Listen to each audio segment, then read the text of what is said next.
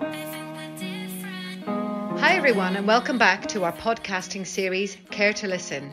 In this, our 5th series, we will be exploring diversity, inclusion and identity.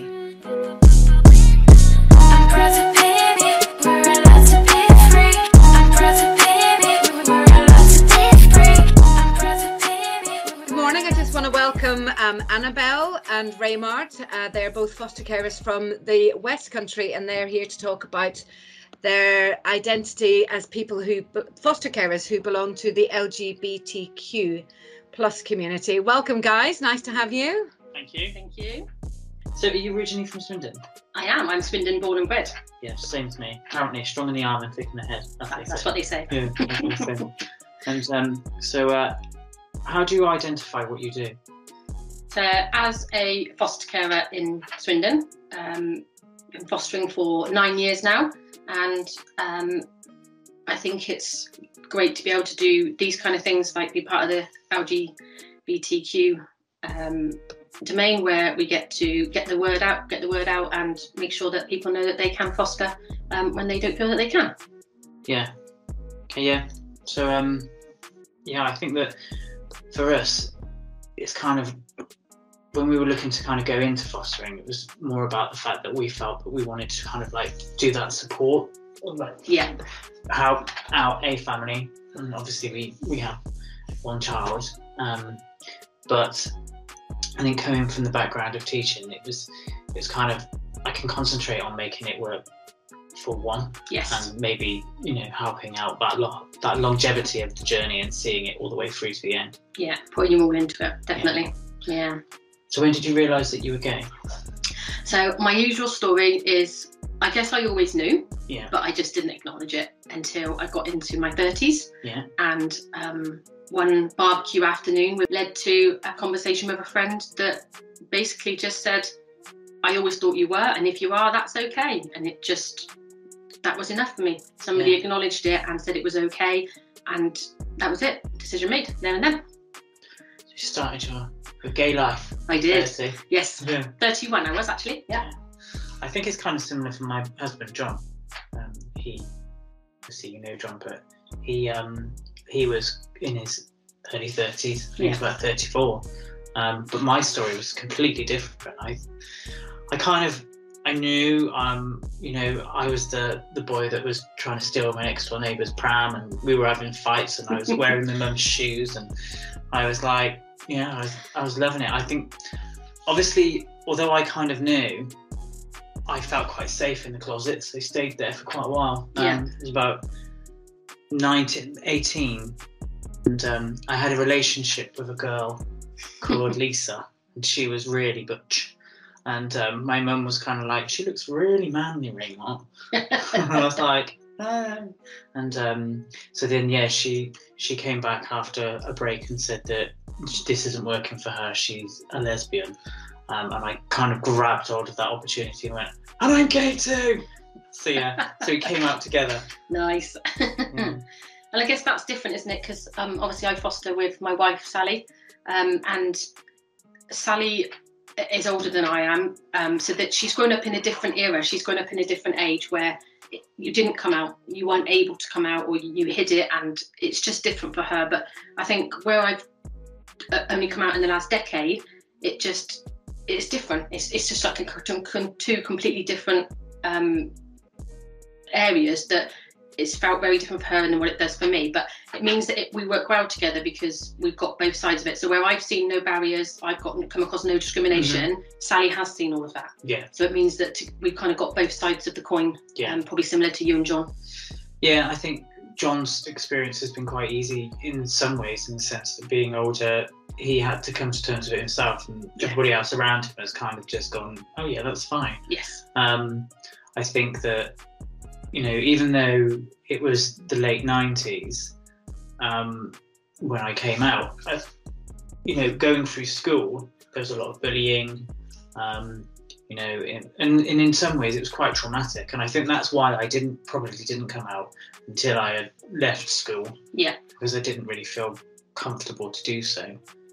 But so I think I was most worried as well about the fact that I might lose my family. It's that whole kind of fear of if I come Rejection, out, then isn't it? they're going to reject me. They're not going to want me, and those sorts of things. And so I think that kind of stopped me. But I had a really positive experience when I told my mum. Yeah. And she said she would always known. She'd known since I was 3 years old. They always do. Yeah. And she was like, "How would I not know?" It was like, okay, yeah, good point. So yeah.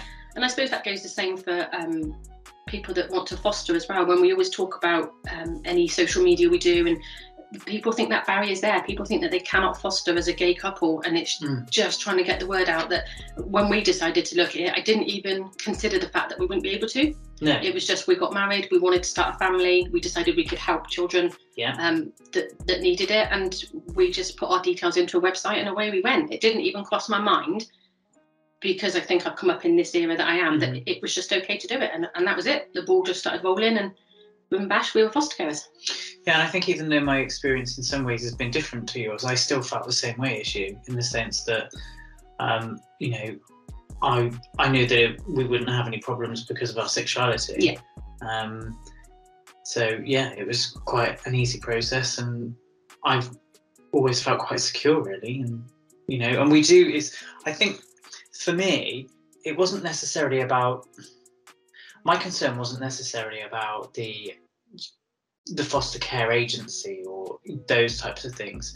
It was more about how the child would feel about being in a family with two parents of the same sex. Yeah.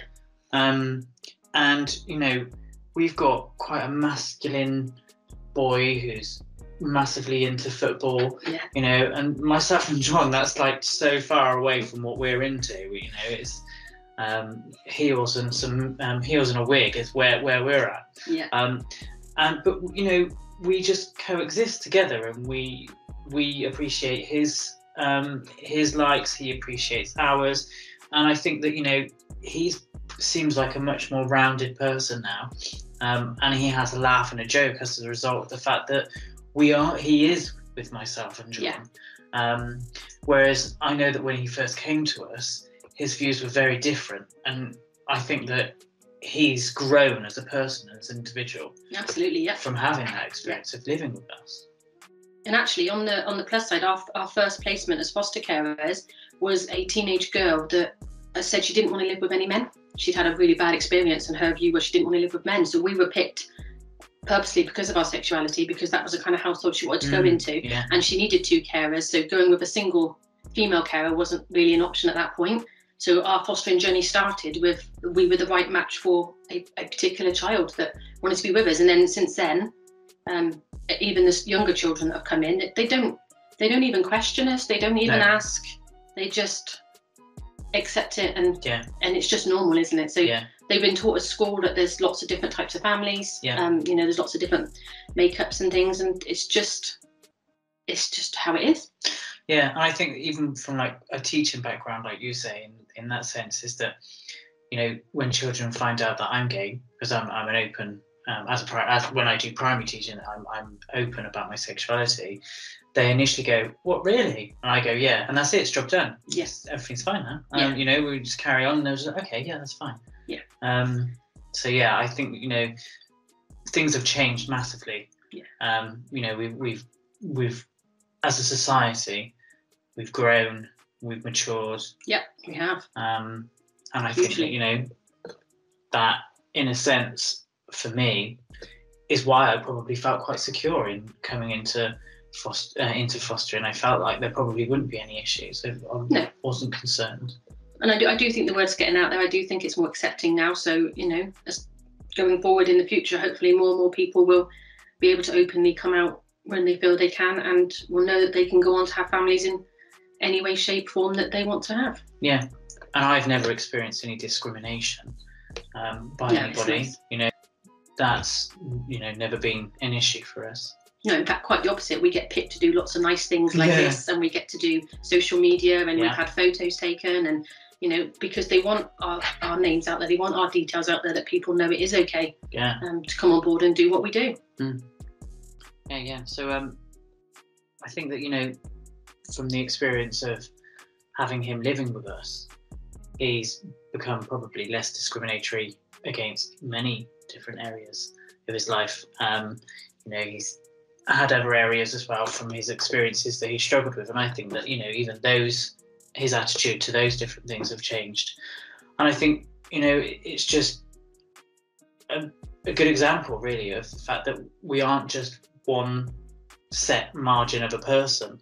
We're on this neurodiverse profile as such, where we're kind of on a scale, and for myself being dyslexic, and that being a barrier for me for learning and things where I struggle, I think that it's just an example of how we fit into many different categories. Definitely, yeah.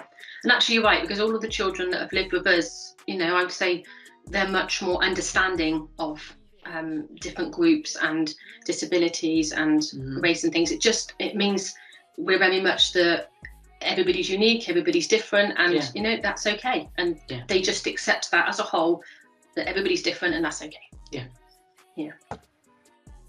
Wow, guys, that was really lovely, very easy and fluid, and you can tell that you are good friends. Do your families hang out together sometimes? We do, yes, yeah. Yeah, really nice. Well, listen, it was lovely hearing from you both. Thanks a million for joining us. Thank you. And I hope that I will catch you soon. All right, so you've been listening to the Five Rivers Childcare Family podcast series, Care to Listen. For any more information, please contact us on participation@5-rivers.org. Thanks for listening.